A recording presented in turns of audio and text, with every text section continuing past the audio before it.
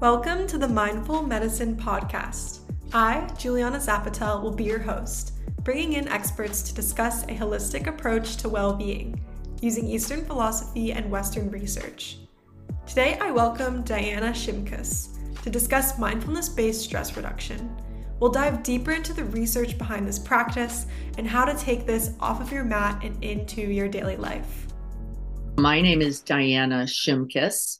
I'm an LCSW, which means licensed clinical social worker, though it doesn't represent, honestly, very well what I do. I'm a psychotherapist, which is a person who does verbal therapies, and I've done that since 1979. And I came to California in 1984. And when I came to California, I began to see, though I continued in psychotherapy practice, worked with some institutions like UCSD, I began to see and sense a movement, not just from the traditional psychotherapy skill building, which I learned at Loyola University in Chicago when I lived there. I began to see this new wave of inquiry into the Eastern traditions and models. So I started to see more meditation being talked about. I started, and I became curious and interested myself. I didn't know much about it. That's not my training. That isn't where I went to graduate school. We had no access to that kind of thing. And then I went to Grand Rounds at UCSD Medical Center, where I worked at the time. And Jon Kabat-Zinn was the speaker. I had no idea who this guy was. His name sounded Svengali-like to me. I was like, he sounds like a wizard. I have no idea who this guy is. And his picture was even a little intense and a little more eye contact than I was used to or comfortable with. I thought, I got to go see this guy. And on the way, I ran into him in the hall. I'll tell you that story later. And I went to that Grand Rounds. I was mesmerized. And I thought, I've got to do this. And it was within probably a month of that I signed up for the beginning trainings at University of Massachusetts Medical Center, and have since gotten all the trainings, done all the stuff you've got to do, and have been teaching mindfulness now with that certification since 1996. When you did all these trainings, was it based on MBSR, or were there other approaches as well to how to teach mindfulness? Yes. So because at the time, MBSR, Mindfulness-Based Stress Reduction, began in 1979 at the University of Massachusetts Medical Center as developed by Jon Kabat-Zinn. So that's how it was born. So he was just starting to take MBSR into the healthcare systems, where when he developed it, that's what his vision was, that it would be offered in hospitals, in healthcare settings throughout the world, really. When I met him in 90-something, mindfulness now had, MBSR specifically, had really been starting to get integrated and was, let's say, in 150 or 200 different facilities in the United States and then other places. So there was only one place to get that training, which was at the University of Massachusetts by those senior staff and Jon himself. And he began the model of spreading mindfulness with healthcare professionals only. So you couldn't be anybody to get trained in mindfulness-based stress reduction. You had to be a doctor, a healthcare professional. You had to have credential. So even when I took it in 94, it was not, the training and teaching was not possible with just anyone. And so, of course, because of my previous credential in graduate school in psychotherapy, in healthcare systems and working at UCSD, set me up pretty nicely to be a person they would have considered for that. But all the training there was very specific to the 8-week MBSR course, which I still teach today. I come from a pretty different background because I'm trained through yoga teacher training. So it's a lot more spiritual based and a little less scientific. So I'm just curious what you think about the secularization of mindfulness and if you find it beneficial for people, or, how do we find that balance of honoring some of those roots and the spiritual side too? John's number one investment was to get it into society the quickest, fastest, most mainstream way he could think to do. He, by the way, has a spiritual practice. He's a yogi. He is a martial artist. He had a Zen teacher, San Sanim, even when he was at MIT, which was also this science and spiritual joining, right? It was a communion. He himself was that person. And so his thinking was, it will eventually expand to include others. I've just got to get it where people aren't throwing it out like hospitals right away. And he also knew that there would be research requirements, and he wanted the hospitals to credibly begin research on this with their patients. So, right, you get what I'm saying. He was never eliminating others from the trainings or the teaching. He just started there because he knew without that backing, without that support and understanding, he understood, like the Dalai Lama himself understands, that without the science, we in the West are not going to particularly work materialistic and evidence-based, right? We wouldn't open to it like we have as a result of that first door, that first portal. So that's number one. Number two is I see this as a spiritual practice also, as well as for me, a life practice, a relationship practice, a being with life practice. By the way, I also see it as a death practice. I'm interested in the impacts of death and dying and in illness, and how mindfulness can and has impacted those very times, right, uniquely in life. And so I love that yogis have joined, very important, because really we're not saying anything too different. Really, it is mind and body, which is the essence of yoga. Mm-hmm.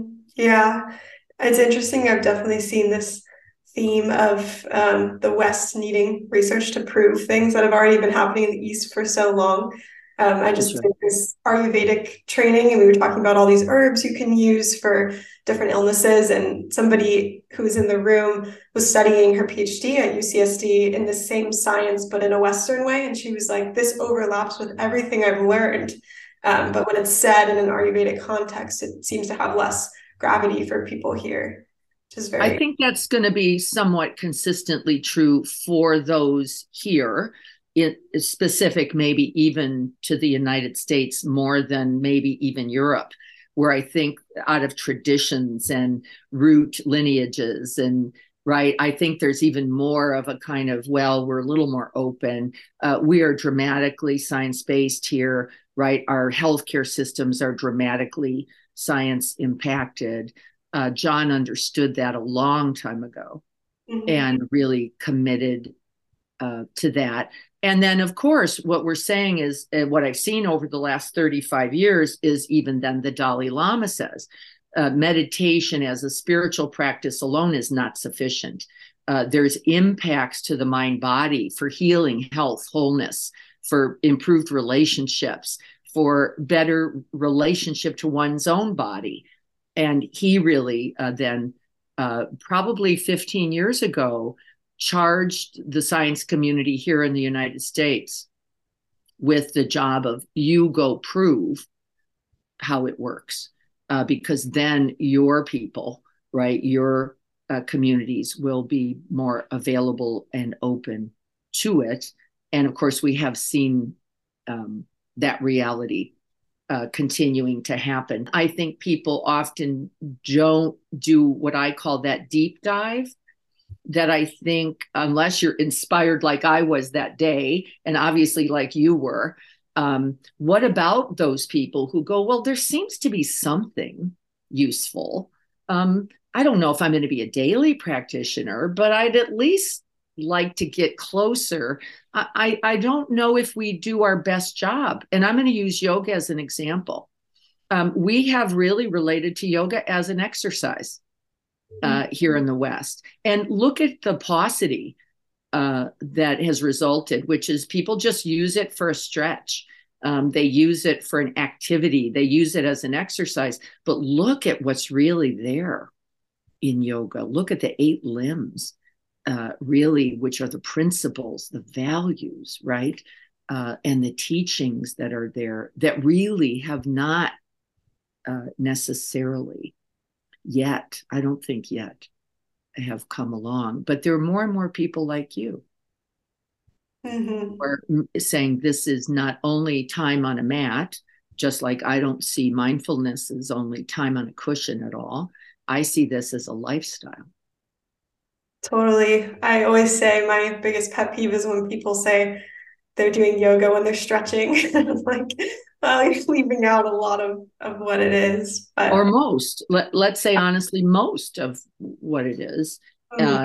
And there were a lot and are a lot of yoga instructors, well trained, very deep in their tradition and in their lineage, who also teach mindfulness, who do bring the whole of that into the work that they do, both in mindfulness and then in the yoga.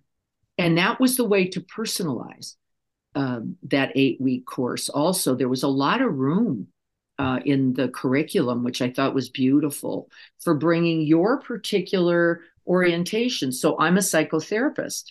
So by the way, I talk about anxiety and depression a lot in my class. Maybe a yogi wouldn't do that, but they would talk about the other benefits, right, of the yoga in their lives, in relationship to their own mind bodies, right, in that unique way. And I have a deep appreciation for John and MBSR. He left a lot of space for what is the art of this work and how do you live it. That's amazing. That's the first time I've heard that explanation of MBSR. I feel like I always hear it in a very scientific, rigorous manner. So I really enjoyed that perspective, and I'd love to dive deeper into what an 8-week course really looks like and how you lead people through that. Yes, that's a really nice question. So in an 8-week course, when I received, and Julie Chippendale is an example as the yogi, received that training, the training itself, the curriculum itself was pretty specific, right? So you didn't do week 4 in week 1 because it really is stepwise. It really is built on the practices that you did that week. So if you didn't have an experience of the body scan, let's say, which was the very first practice in week 1 and 2, if you didn't have that base, by the time you got to week 3 and we were starting to make movement from the stillness practice of the body scan, I'll describe it in a minute, to movement practice, you didn't have the stability of mind for it, right? And so people, I used to in the old days, just let people enter into the course whenever they wanted. They'd come in week 3. What did I see? They didn't have any of the skill. They didn't have any stillness. They had no capacity to direct attention. They had very little ability to just in stillness recognize sensations in the body, which is essential to the body scan and its practice. So the beginning starts with bring the mind home to the body. Well, just like you guys, right? Just like you guys. In stillness, however, cultivating a certain quality of attention to the body and body sensations, a quality of mind. And so that meant first turning the attention to the body, but not in movement, first in stillness, touching in a progressive way, beginning at the head or toes. I just started at the toes, not required at all. Here's a part of the dance, right? And just resting attention in the toes, feeling the actual sensations in the toes. And really just that movement from not thinking about, but actually experiencing, right, is a very big shift for people right away. And then the second shift is not looking for something in the toes, just experiencing whether you liked the sensations or you didn't like the sensations, where your mind stayed with the toes or they didn't stay with the toes, but that we really were turning a mirror towards the mind and its relationship to the body. That's a 2-week commitment of the 8 weeks just there. And very much like in yoga as well, we use the medium of the breath along with the attention. Mm-hmm. So it isn't just put your mind on the toes. It is, in fact, finding the breath in the breastscaper body and then moving the attention along with the breath down into the toes. And we recognized in the research that began a regulation of breath that we knew ultimately contributed to feelings of well-being and ease, calm, and connectedness, right? That's all in the research, as well as provided a little bit of support for staying in that identified object or area of the body. So that's the whole first 25% of course, right? Now, I'd have a question for you, which is, don't you do something quite the same in a yoga practice? Yeah, definitely. I find it really important to start the class with a short meditation, to focus on the breath, to find something to put your intention and attention on, and to use that and weave that throughout the postural part of the class. That's right. And this is exactly the same. The intention part that you're mentioning is actually taught in mindfulness-based stress reduction. There are some tenets or foundational intentions, things like beginner's mind and non-judgmental awareness, things like letting go, non-striving, trust, patience, right? Again, think about the 8 limbs that you have done your practice in. They're brought immediately into these practices and these teachings, but in a very non-religious, non-spiritual, really direct experience way. And then we're invited to make contact with the sensations in the toes with beginner's mind.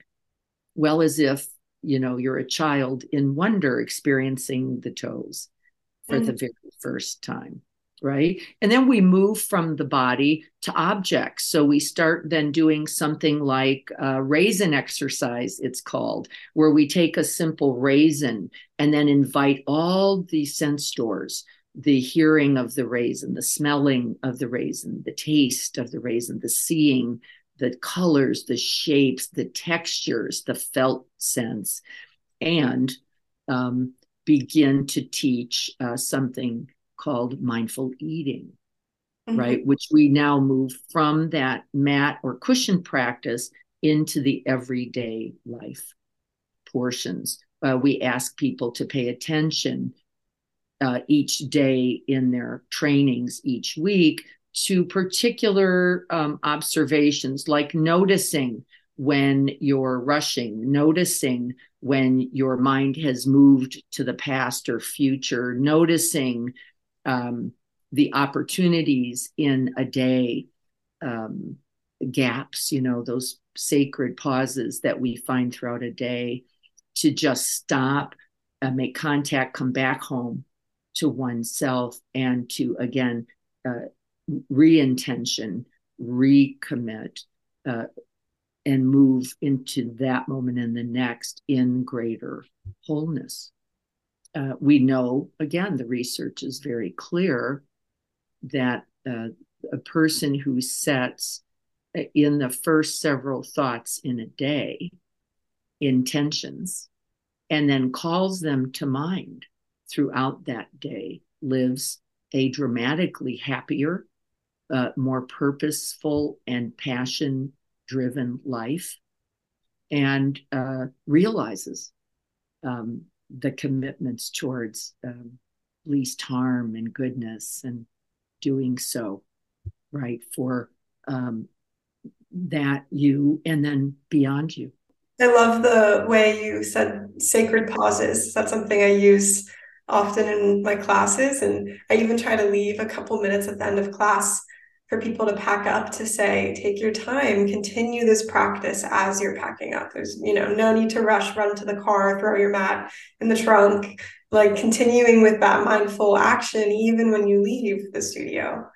Yeah, I would say maybe especially when you leave, and maybe especially when you're getting off the cushion or the mat. Because if you can't find some essential way to embody that practice and then bring it with you into your life, it's dramatically limited.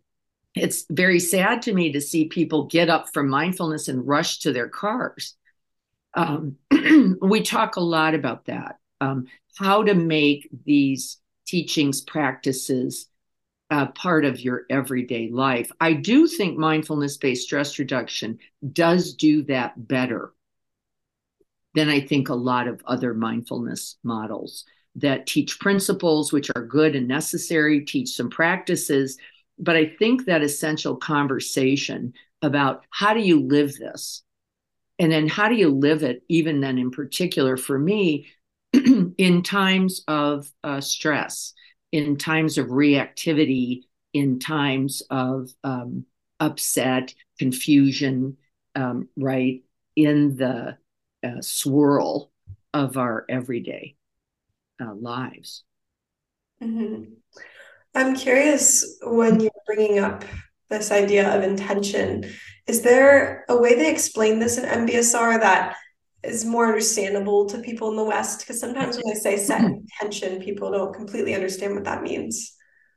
Yeah, I think intention, the distinction that MBSR makes, and I don't know if it's so much MBSR me, so some combination of those things, is the mind's aspiration, my heart mind's aspiration for a way of being versus an accomplishment, a goal, a result, right? That it doesn't have, I will today sell 15 things, as it's not an intention. It really, the intention is based on our own heart mind qualities, which is why we teach it with some of those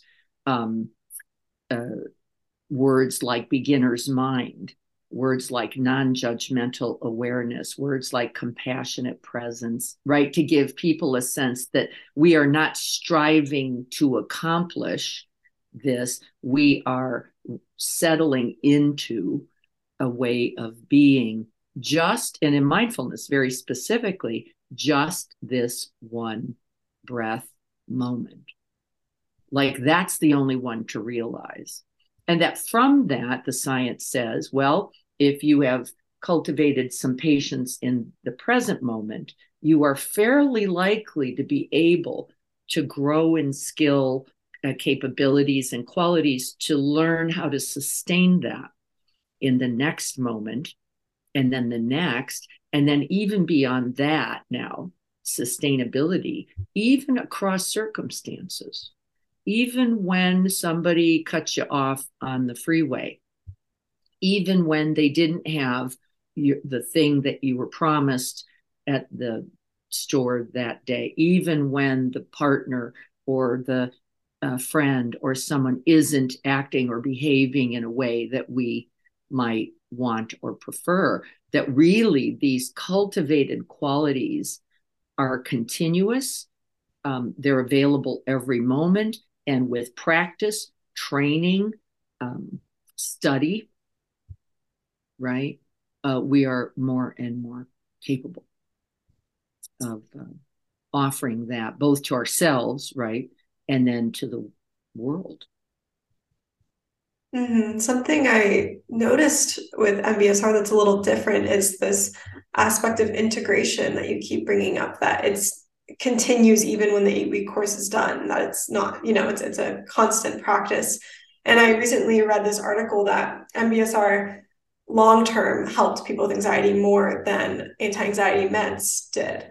Yeah, actually, because I'm also a psychotherapist, right, who offers practices, strategies, and understanding of mood dysregulations like anxiety or depression. The truth is, I teach primarily those types of mindfulness practices. Maybe we can do one together later as just an example. I actually saw anecdotally 20 years ago or more that when I could teach someone a way of relating to their own anxiety, let's say, rather than just pill it away or medicate it away or anesthetize it, right, away, but to begin to form a relationship with it that's empowering, embodying, and that gives you agency in your life, and then in, right, everything, including moods, that the feeling, the felt sense generalized so much better than when we handed somebody a pill, and almost immediately when we did that, the person felt broken, failed, like there was something wrong with them. Anxiety happens to be part of every human life. I don't care if you get an anxiety disorder or you don't, that might be slightly unique, but anxiety is something to know, isn't it? It's something to have awareness about. It's something to learn how to be with, and that it's also a signal for something that's also important about you, right? And so as I would teach this, people would say, not only now is my anxiety not the problem or the enemy, but I'm seeing the way I do that I didn't want that. I didn't like that. I want that to be different or go away in other areas of my life, in the relationships, again, I have, or with other experiences, not just anxiety, but let's say physical distress, right? Now I'm noticing my reactivity there, and that there's also a cultivated way to be with in the full experience without resistance, without rejection, without having to cut off a part of ourselves that actually is essential to our being alive. I've definitely noticed that in myself with my own mindfulness practice, how it shifted my relationship to the anxiety. Because it used to be like an identifier, like I was just an anxious person, I just had a disorder, I can't change it, it sucks. And now it's like, oh, this anxiety is appearing, it's passing through me. I feel the sensation in my stomach and I notice it and I watch it, and then I know that it ultimately leaves. And it's a lot less of a, angry attachment to that feeling. Yeah, or a rejection of it, right? Like I don't even want to claim it. I just want it to go away. And then it becomes the enemy.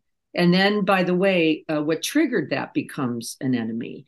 And we learn avoidance strategies or aggression towards that. And then, right, and it grows, right? You can even feel that, like, oh, this isn't going to go well because now I have to live in a cave. Because, of course, these are aspects of our humanness. The other thing that I think mindfulness does, let's just say with anxiety, that I think is so important, and maybe the second most important piece, one is recognizing it, right? And then really accepting, allowing, honoring it. The third is inquiring. Can we really look at it? What is this? What is it about? Right? And learning, like you're saying, something about both myself and the anxiety. And the other, I think, is starting to form what I call unconditional friendliness, a compassionate, loving response to the truth of our suffering.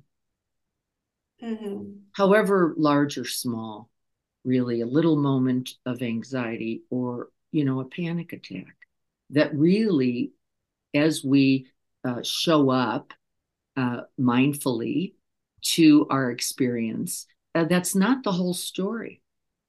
It is not sufficient. That the showing up gives us now the opportunity, both for the inquiry that will tell us more about us and the experience, and then give us, I think, a possibility for a response. And the response is compassion. That I can start to feel for myself in my own struggle, in my own confusion, in my own not wanting or not liking, right? And there's a whole set of practices in the 8-week course near the end, in weeks really 6, 7, where we focus on cultivation of self-compassion and compassion in general, right? We begin with ourselves always, essentially, because can I feel for myself in this experience, and then offer myself not only my own presence, not only my own kindness, but my understanding that I am in a moment of difficulty. It naturally then also extends to include others.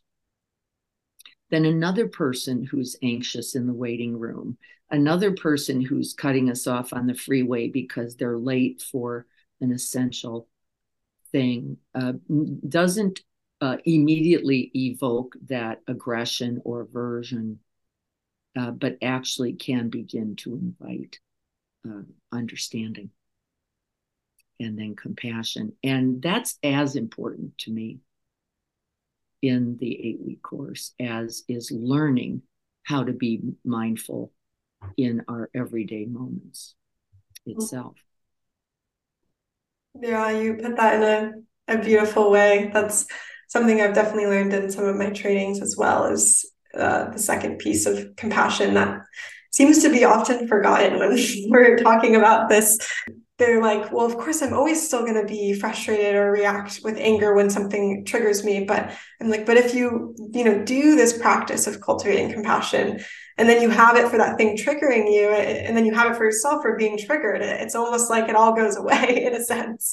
It's like magic. It's a little magic-y, isn't it? And it's not really. It is, the science says, rather than the habit or autopilot of just contracting both mind and body, we know, of course, in science now, that your brain shrinks in a moment of reactivity. It isn't just your polyvagal system. It's not just your lungs contracting or your belly.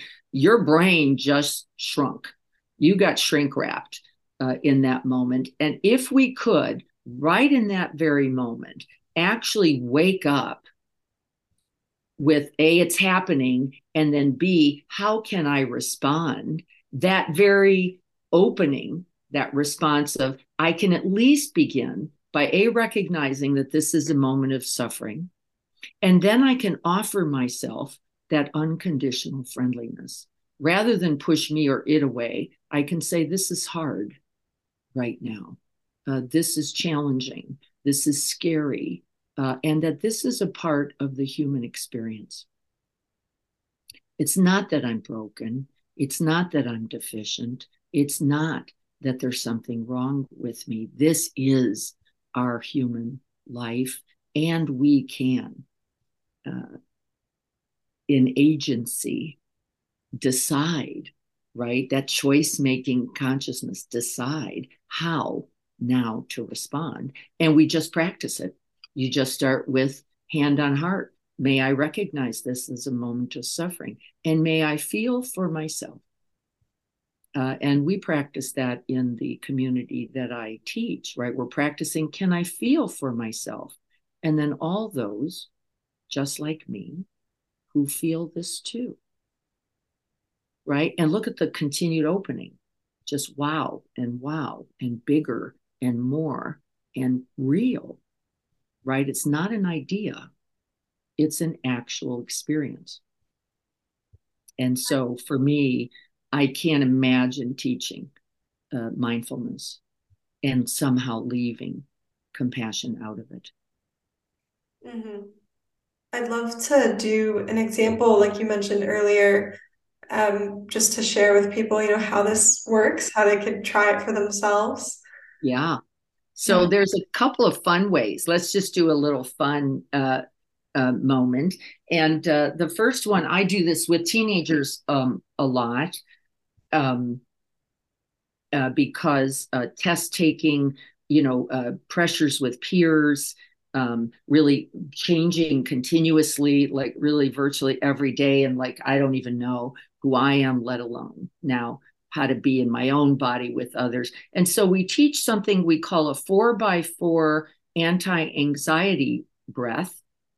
And I'll share it with you. And I get a lot of people doing this practice before exams, before uh, medical tests, before a distressing anticipated moment. So if you could imagine just taking two fingers and placing them extended out in front of you here, and we're just going to draw a square. If you came up to the shoulder with the hand extended, and then you're going to cross over the shoulder. I'm just going to create the square with you, and then down to the left hip bone, and then back across the body to the right hip bone. So that's the square: up, across, down, and then across the body.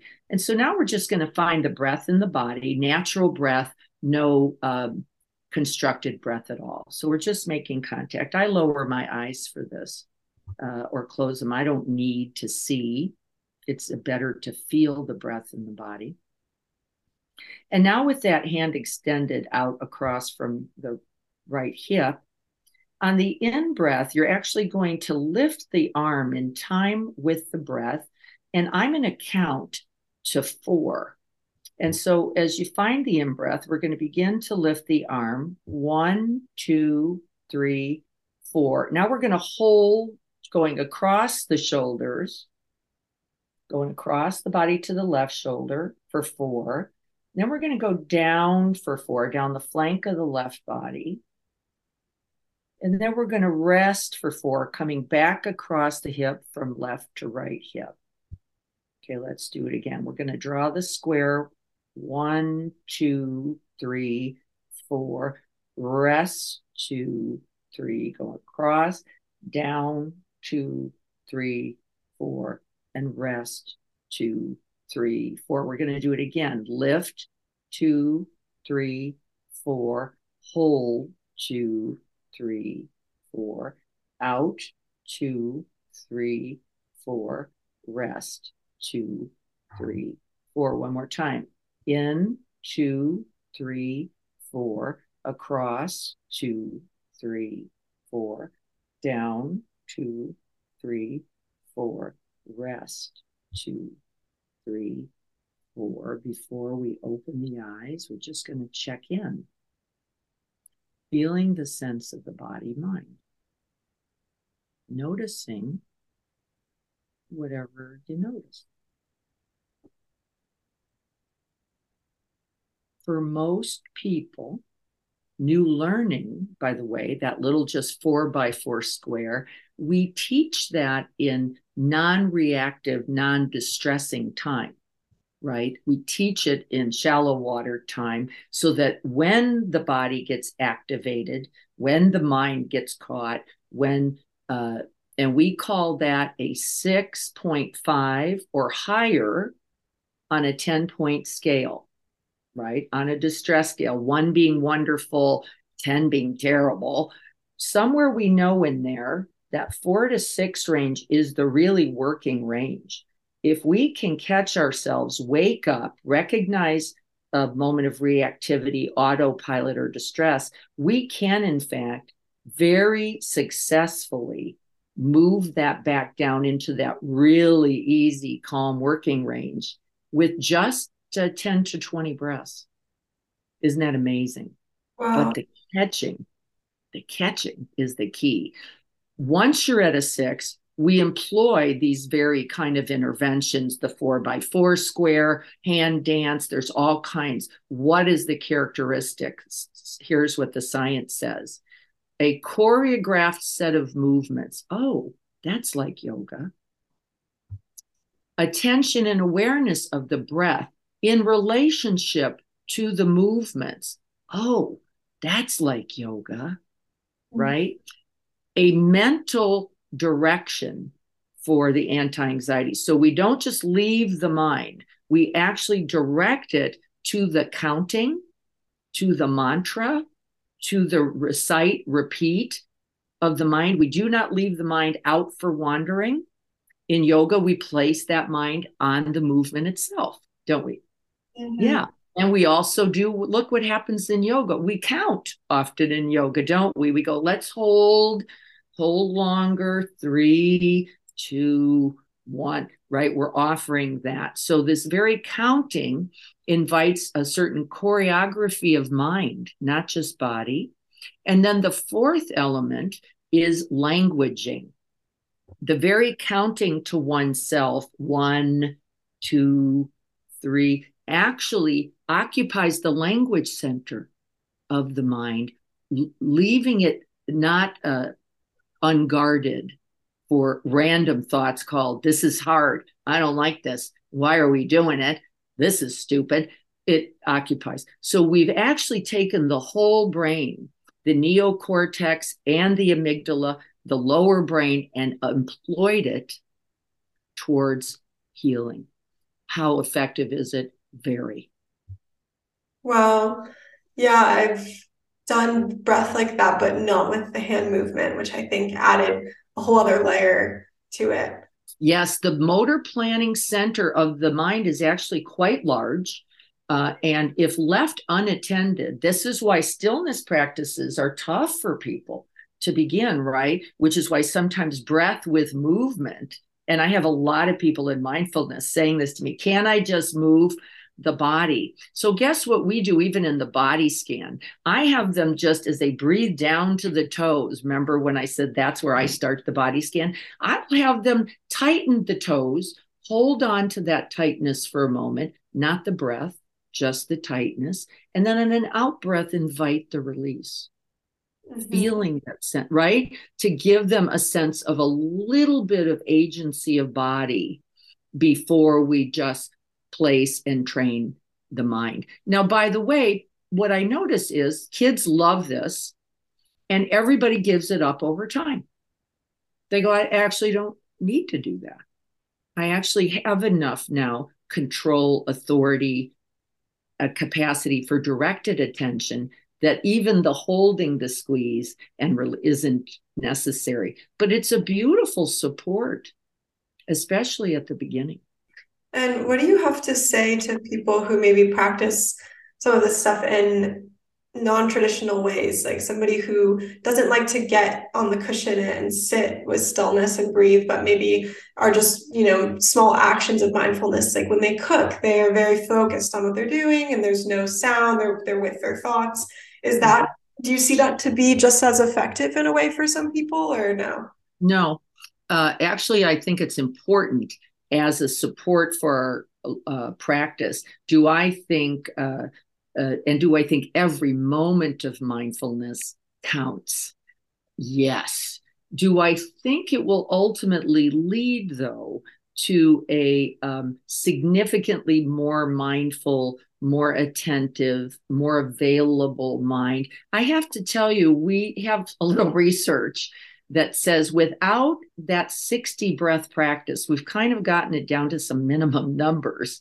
60 breaths taken on purpose with intention every day with just mind body, without looking out to get objects or right, without that cultivating mindfulness that can then serve you in the deep waters of our everyday lives is not going to be particularly available. That it is a training, that it is a practice, and that it does grow something. That both muscle of mindfulness, I can stay even when the waves get bigger, And then not only that, I have some capacity to surf it. I've got some ability that I can bring some, I can choose to just be with me for a moment and then open.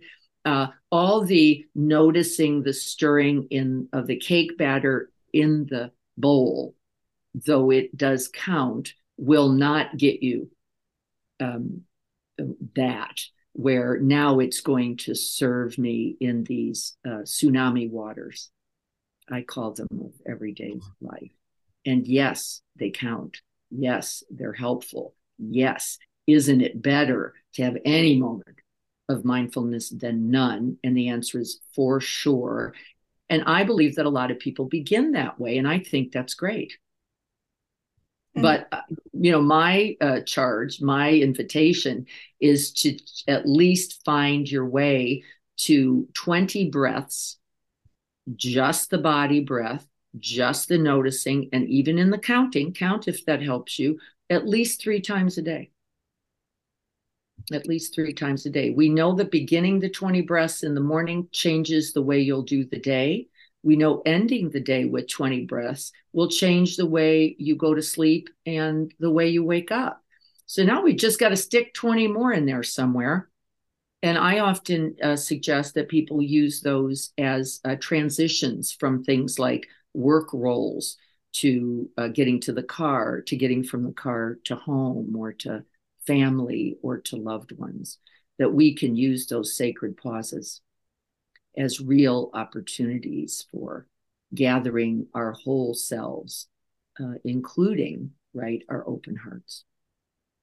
I think that's a great way to wrap this up and really inspire people to begin this practice, because you put it in such simple terms, 20 breaths here and there, and that is definitely helpful, inspiring for people who may be skeptical or scared to start. Yeah, it can be a little daunting when you think you're supposed to sit on a cushion in a lotus position for 30 minutes to an hour. This is not the truth of everyday practice.